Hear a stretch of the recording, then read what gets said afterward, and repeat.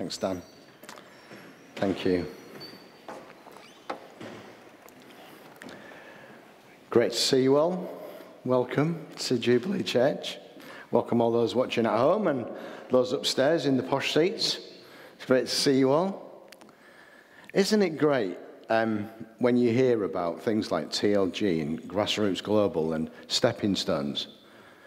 And you realise, don't you, that we here as Jubilee are just part of something massive. The Church of God is just massive.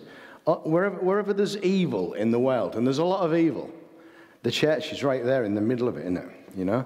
Right there where it should be, doing something about it. I mean, it's horrendous, isn't it, you know, that girls get trafficked. It's terrible.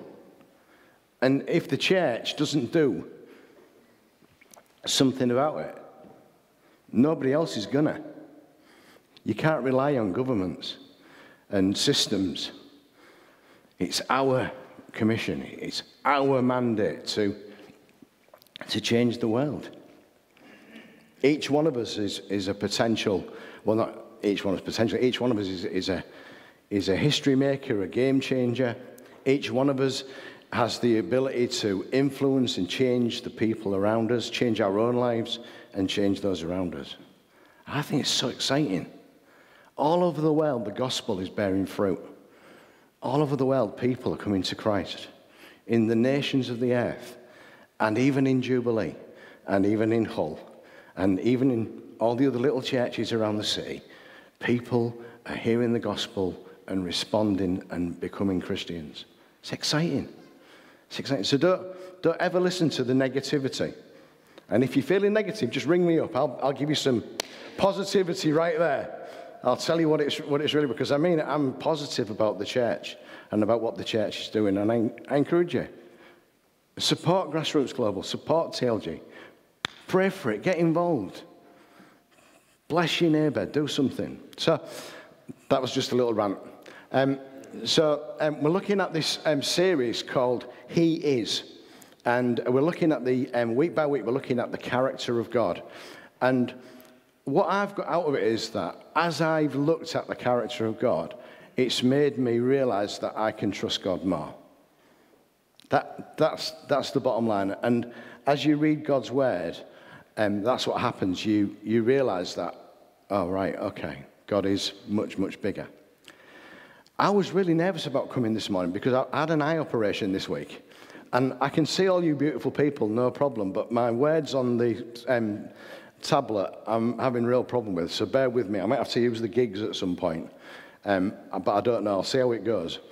But, you know, God is so amazing and so perfect. And as we've looked at the different aspects of his character in He Is, it's just been amazing. I'm blown away. And today we're looking at two words that God is, that He is, and that is faithful and true. Faithful and true are like two rungs of a ladder going in a straight direction. God is faithful and He is true. They run side by side in parallel with each other. And we're going to unpack that today and look at why God is faithful and true. The offset of that is that as we realize that God is faithful and true, it encourages us to start to desire to embody those qualities in our own lives. That we should be faithful and we should be true. We should be people of integrity. If we say we're going to do something, we should do it. We should be faithful and we should be true. It's terrible, isn't it? You know, the way that our society is going where people are not faithful and true. I don't know how many telephone calls with scams I've had this week. It's just been one of them weeks, you know, like every other phone call on my phone was somebody trying to rip me off or you know, take money from me or get me into something that I didn't want to get into. The world is not faithful and true. And I want to say that there is only one God that is faithful and true. And that is the God that we worship. Psalm 100 says, shout for joy to the Lord, all the earth. Worship the Lord with gladness. Come before him with joyful songs. Know that the Lord is God. It is he who made us, and we are his. We are his people, the sheep of his pasture. Enter his gates with thanksgiving and his courts with praise. Give thanks to him and praise his name, for the Lord is good, and his love endures forever. His faithfulness continues through all generations. Through all generations. There's never been a time when God has not been faithful to you. He's always faithful to you. For all generations. Right before the beginning of time, he was faithful to you. In his plans for you before the world was made, he was faithful to you, and he continues to be faithful to you. But how do we discover that? I mean, I'm just telling you stuff. I mean, you know, I could be making it up, couldn't I? So we need to look at evidence, don't we, for how God is faithful and true, and why you can trust this God that I'm talking to you about. Let's look at 2 Timothy 2, verses 8 to 13. Remember Jesus Christ, risen from the dead, the offspring of David, as preached in my gospel, for which I am suffering, bound with chains as a criminal. This is Paul writing from prison to Timothy. But the word of God is not bound. Therefore I endure everything for the sake of the elect, that they may also obtain the salvation that is in Christ Jesus with eternal glory. The saying is trustworthy. For if we have died with him, we will also live with him. And if we endure, we will also reign with him. And if we deny him, he will deny us. If we are faithless, he remains faithful, for he cannot deny himself. Now, the verse sort of like 12b is a bit of a kind of like a verse that a lot of people get a little bit stuck on. If we deny him, he will deny us. That's a bit scary, isn't it? If we deny God, he's going to deny us. Is anybody a bit worried about that? Yeah, thanks, Mark. Thanks for being honest, Mark. Let me ask you another question. Those of you that have faith here, that are born again, how many of you have ever been concerned about losing your salvation? Let's be honest. Yeah? Yeah, most of us. That means that your faith is genuine. Yeah? Because it's so precious. Why would you not be concerned? Yeah? Even, you know, as a young Christian, I remember thinking that I'd blown it. Every other day I thought I'd blown it with God. I'd blasphemed the Holy Spirit. I'd done this, I'd done that. You know, I was always kind of like having a chat with somebody in church. But I've done this and I've done that and I've thought this and I've acted that way and I've kicked the cat and blah, blah. But yeah, it's true, isn't it? We if we deny him, he will deny us. If we are faithless, he remains faithful, for he cannot deny himself. Well, if you deny Jesus, then there isn't anything left that you've got. To deny Jesus, there's nothing else. Jesus himself in Matthew 10:33 says, whoever denies me before men, I will also deny before my Father who is in heaven. I'll say that again. Whoever denies me before men, I also will deny before my Father who is in heaven. You see, to deny Jesus, there's no way back. But what about Peter? Peter denied Jesus, didn't he? So how did he get away with it? How did Peter get away with it? So maybe it means something different from just denying him. So there's a difference between weakness and wickedness. There is a difference between weakness and wickedness. Peter, in his weakness, in his fear, denied Christ 3 times. And in John 21, Jesus restores Peter and becomes the head of the church. In his weakness. Now, this verse Paul is talking about, when he's talking about denying God, he's talking about willfully, sinfully, and wickedly saying what you know to be true is not true. There's a difference. Can you see? There's a difference in that, and to deny him. But God remains faithful. Does that mean that because God remains faithful, does that mean that God's going to save you anyway? No, he's not been faithful to the person that's denied him. He's been faithful to himself, that God will always do what he said he was going to do. There's no deviation, there's no changing. Just because our circumstances changed, just because, everything changes in society, just because the world goes on a different direction, doesn't mean that God changes. God never changes. We've seen that a few weeks ago, didn't we? God doesn't change. There is no changing. If we are faithless, if we reject him, he remains faithful, not to us, as if he has to save an unbeliever, but he's faithful to himself. Romans 3:3-4 kind of helps us to see that clearer. What if some were unfaithful? Will their unfaithfulness nullify God's faithfulness? Not at all. Let God be true and every human being a liar, as it is written, so that you may be proved right when you speak and prevail when you judge. If some are unfaithful, will their unfaithfulness nullify God's faithfulness? Not at all. God is consistently faithful and true, even when we are not. His plan was always before the foundation of the earth to send, or for Jesus to come and to die in our place, to bring us back to himself, to restore us and to redeem us. He is a God who redeems and restores. The point is that God saves those who believe, because belief glorifies his trustworthiness. And God cannot deny that he is trustworthy. He cannot deny himself. He saves those whose faith magnifies his name, and he cannot deny the infinite value of his name. There is only one way. Jesus said, I am the way, I am the truth, I am the life, and nobody comes to the Father except through me.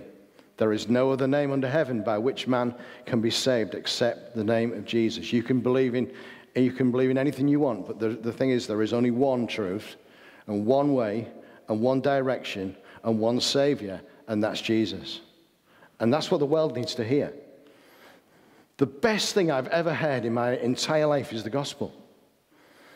It's the greatest news ever.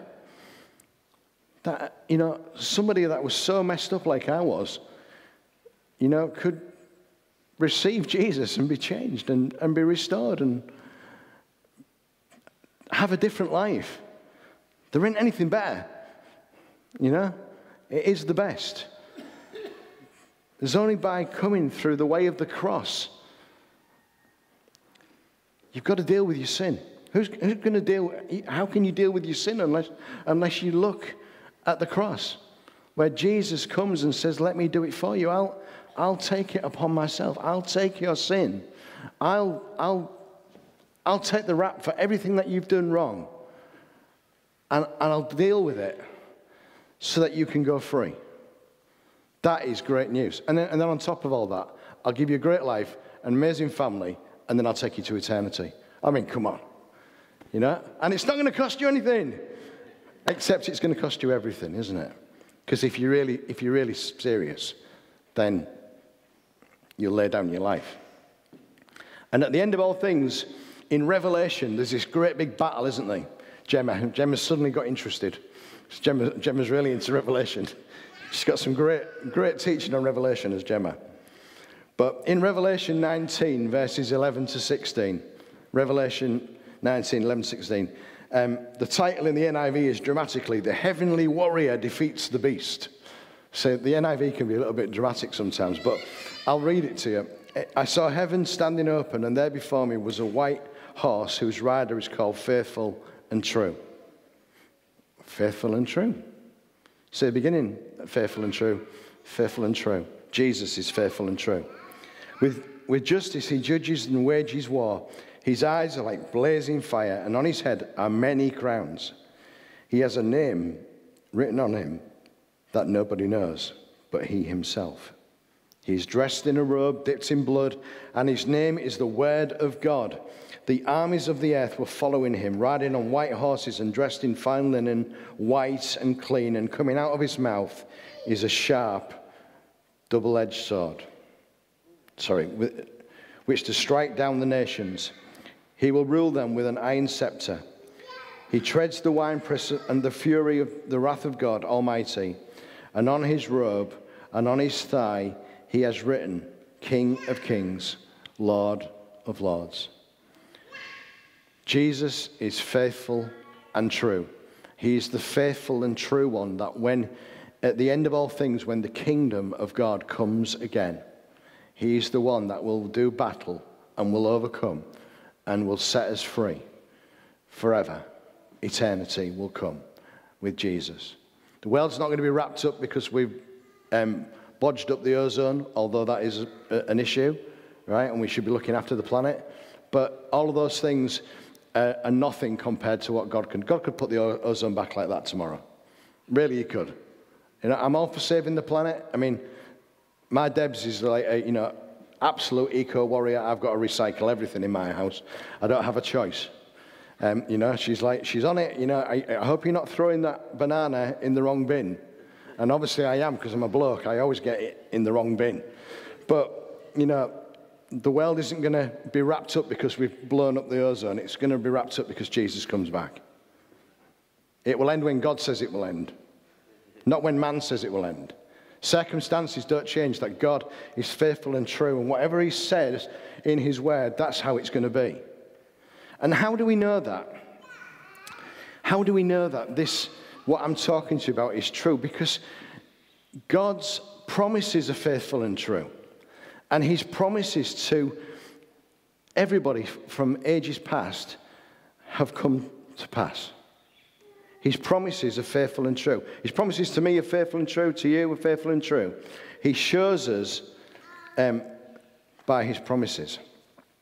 So I'm going to look at Genesis for a little while. So I'm just going to skip through sort of like a few chapters of Genesis. And we're going to look at Abraham and Abram. And we're going to look at Genesis 12. The Lord said to Abram, go from your country, your people, and your father's household to the land I will show you. I will make you into a great nation, and I will bless you, and I'll make your name great, and you'll be a blessing. And I'll bless those who bless you, and whoever curses you, I'll curse. And all the peoples of the earth will be blessed through you. At 75 years old, come on.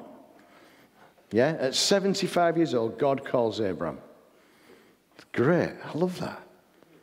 Yeah, to follow him and follow him. And he promises to make him into a great nation. He promises that his name's going to be great. He promises to bless those who bless him. And all the peoples of the earth are going to be blessed through you. The great promises. Did God keep those promises? Look at us. Look at us. We're his kids. We're part of his inheritance. Grafted into the stump of Jesse, it says, doesn't it? We're grafted in with Abraham. We're grafted into Abraham's seed. We're part of the family, We're in there, and we're just like one small part of it. Just think about the nations of the earth. Just think about the generations past. Just think about the multitudes. Wow. Promises kept. Love it. Abraham didn't always get it right. In fact, I guess at 75 you're going to get a few things wrong, aren't you? But he got things wrong. He had a beautiful wife, and that caused him problems. Yeah, when you've got a beautiful wife, I'm not going to sing the Dr. Hook song, by the way. When you're in love with we're not going to go there.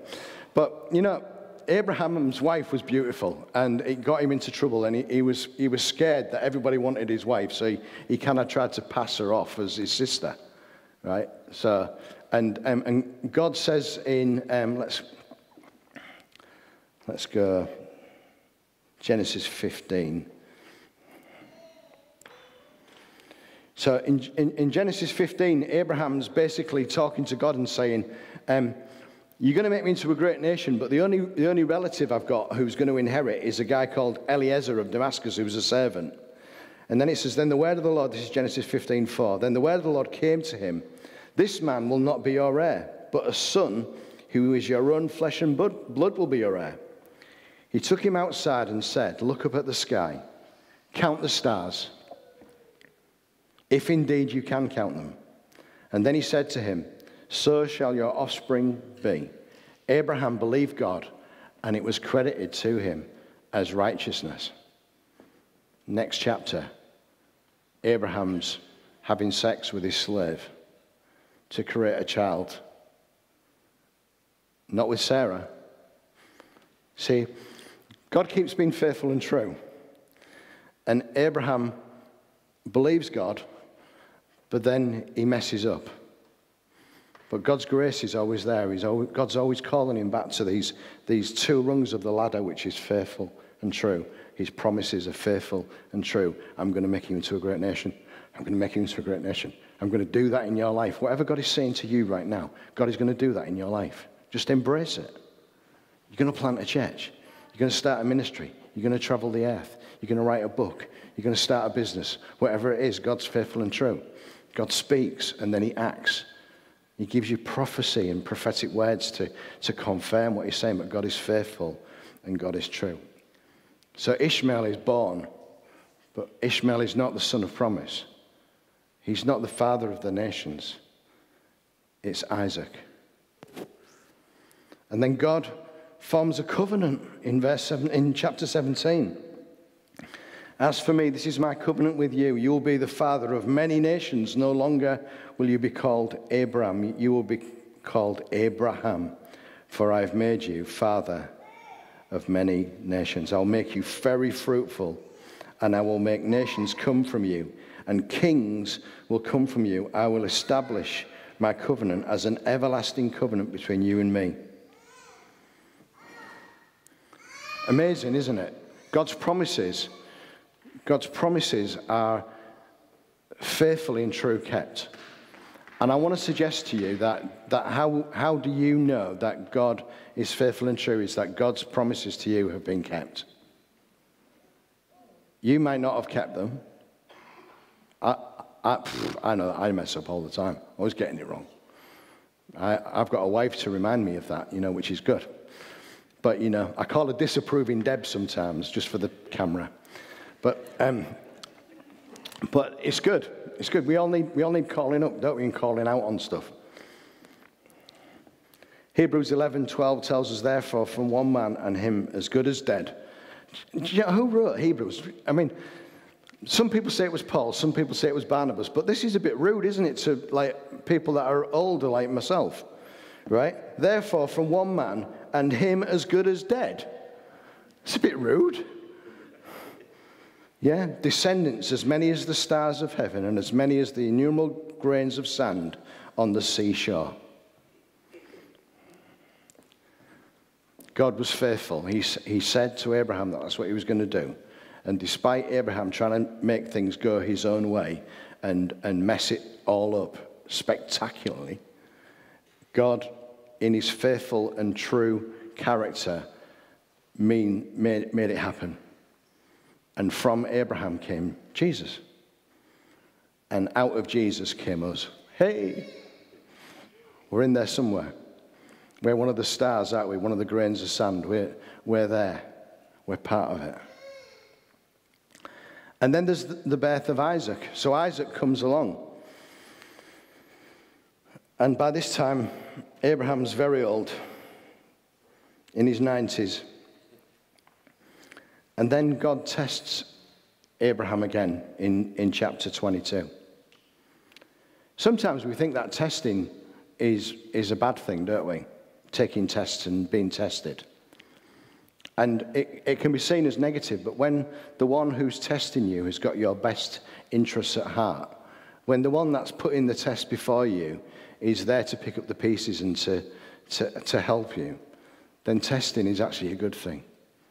Testing actually makes you realize how much you need God. I've been through some terrible things in my life. I've had some really, really bad times. I've had, and I know you guys have as well. You know, things that people have said about me and spoken about me. Beaten up as a young kid on the street by gangs. You know, rejected. You know, lost in so many ways. But God found me. We go through stuff. We go through stuff, but God is there. He's an ever-present help in times of trouble. Ever-present. His promises are faithful. And Abraham in chapter 22 is tested.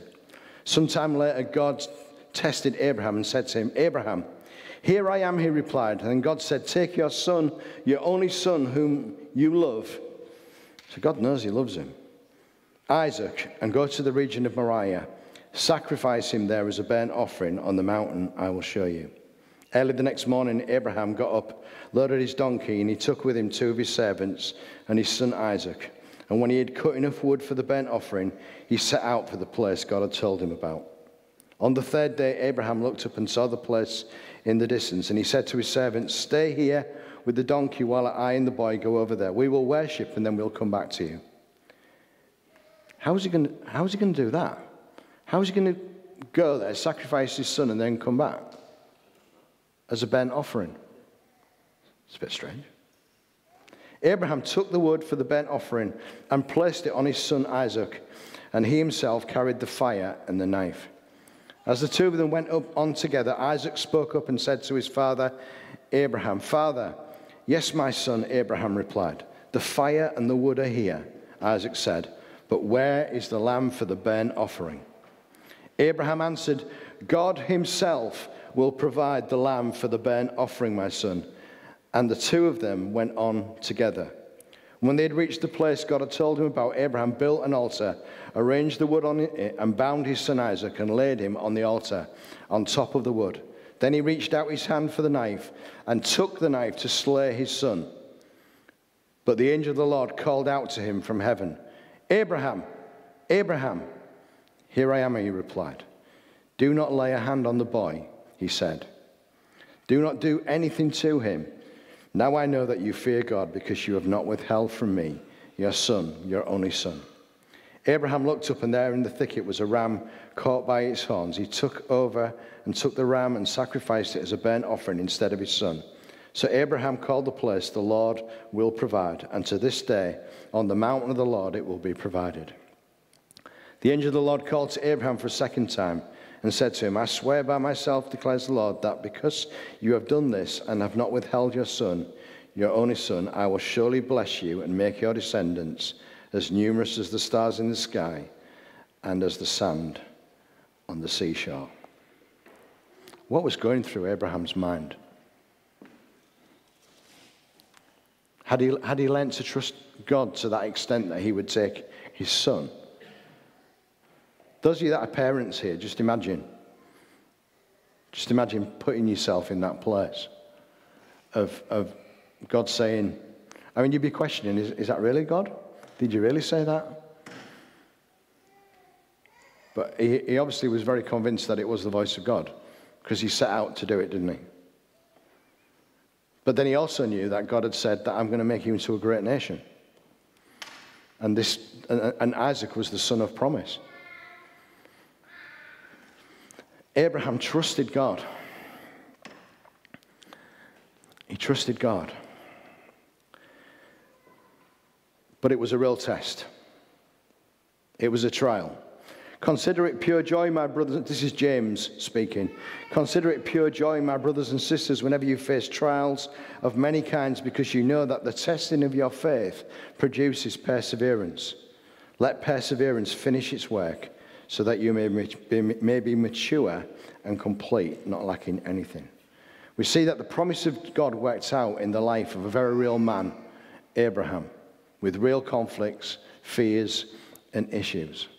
Was it blind faith, or was it based on a deep understanding of God's holy and perfect character? And we all love verse 8, don't we? God himself will provide the sacrifice. God himself, and God himself did provide the sacrifice, indeed in Jesus. And that place, that Moriah, is the mountain where Jerusalem is. And Jesus, 1,800 years later, was sacrificed just outside of Jerusalem, in that place.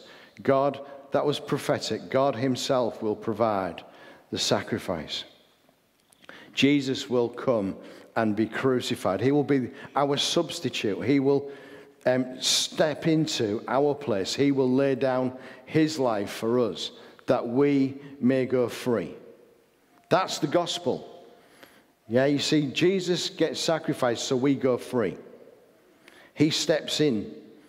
He steps in. He takes the punishment that we are unable to take ourselves. He bears the burden that we cannot bear. He is faithful and he is true. He's always going to be faithful and true to you.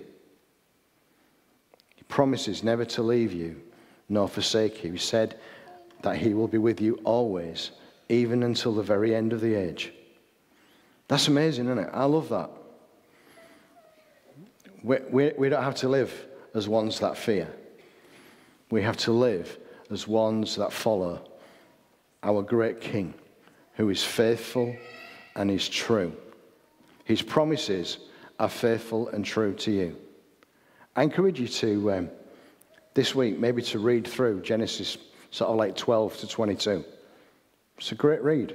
It's a real person going through real struggles. But it's a journey of how Abraham discovered that God is faithful and true. Would you all like to stand? Would the band like to come back?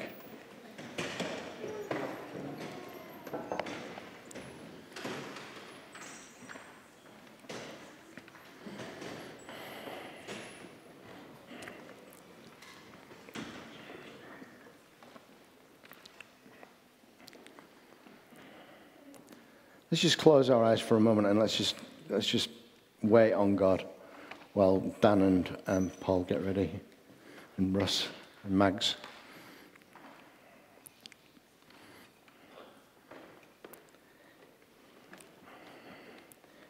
Jesus said you only have to have faith the size of a mustard seed. Right? And a mustard seed is a tiny, tiny little speck of a seed. And you can tell this mountain to go and throw itself in the sea. So it's not about the size of faith that we have. But you have to have faith. And I just want to encourage you today to put your faith in Jesus. And as you put your faith in Jesus, Jesus will be faithful and true because he is faithful and true. And I want to encourage you to trust him with those things that you're struggling with at the moment. Put them in a box and give them to him. Come, Holy Spirit. Come fill us up, Lord God. Help us to trust you in new ways. Help us to see that your promises to us are faithful and true. That you indeed, God, are faithful and true in our lives.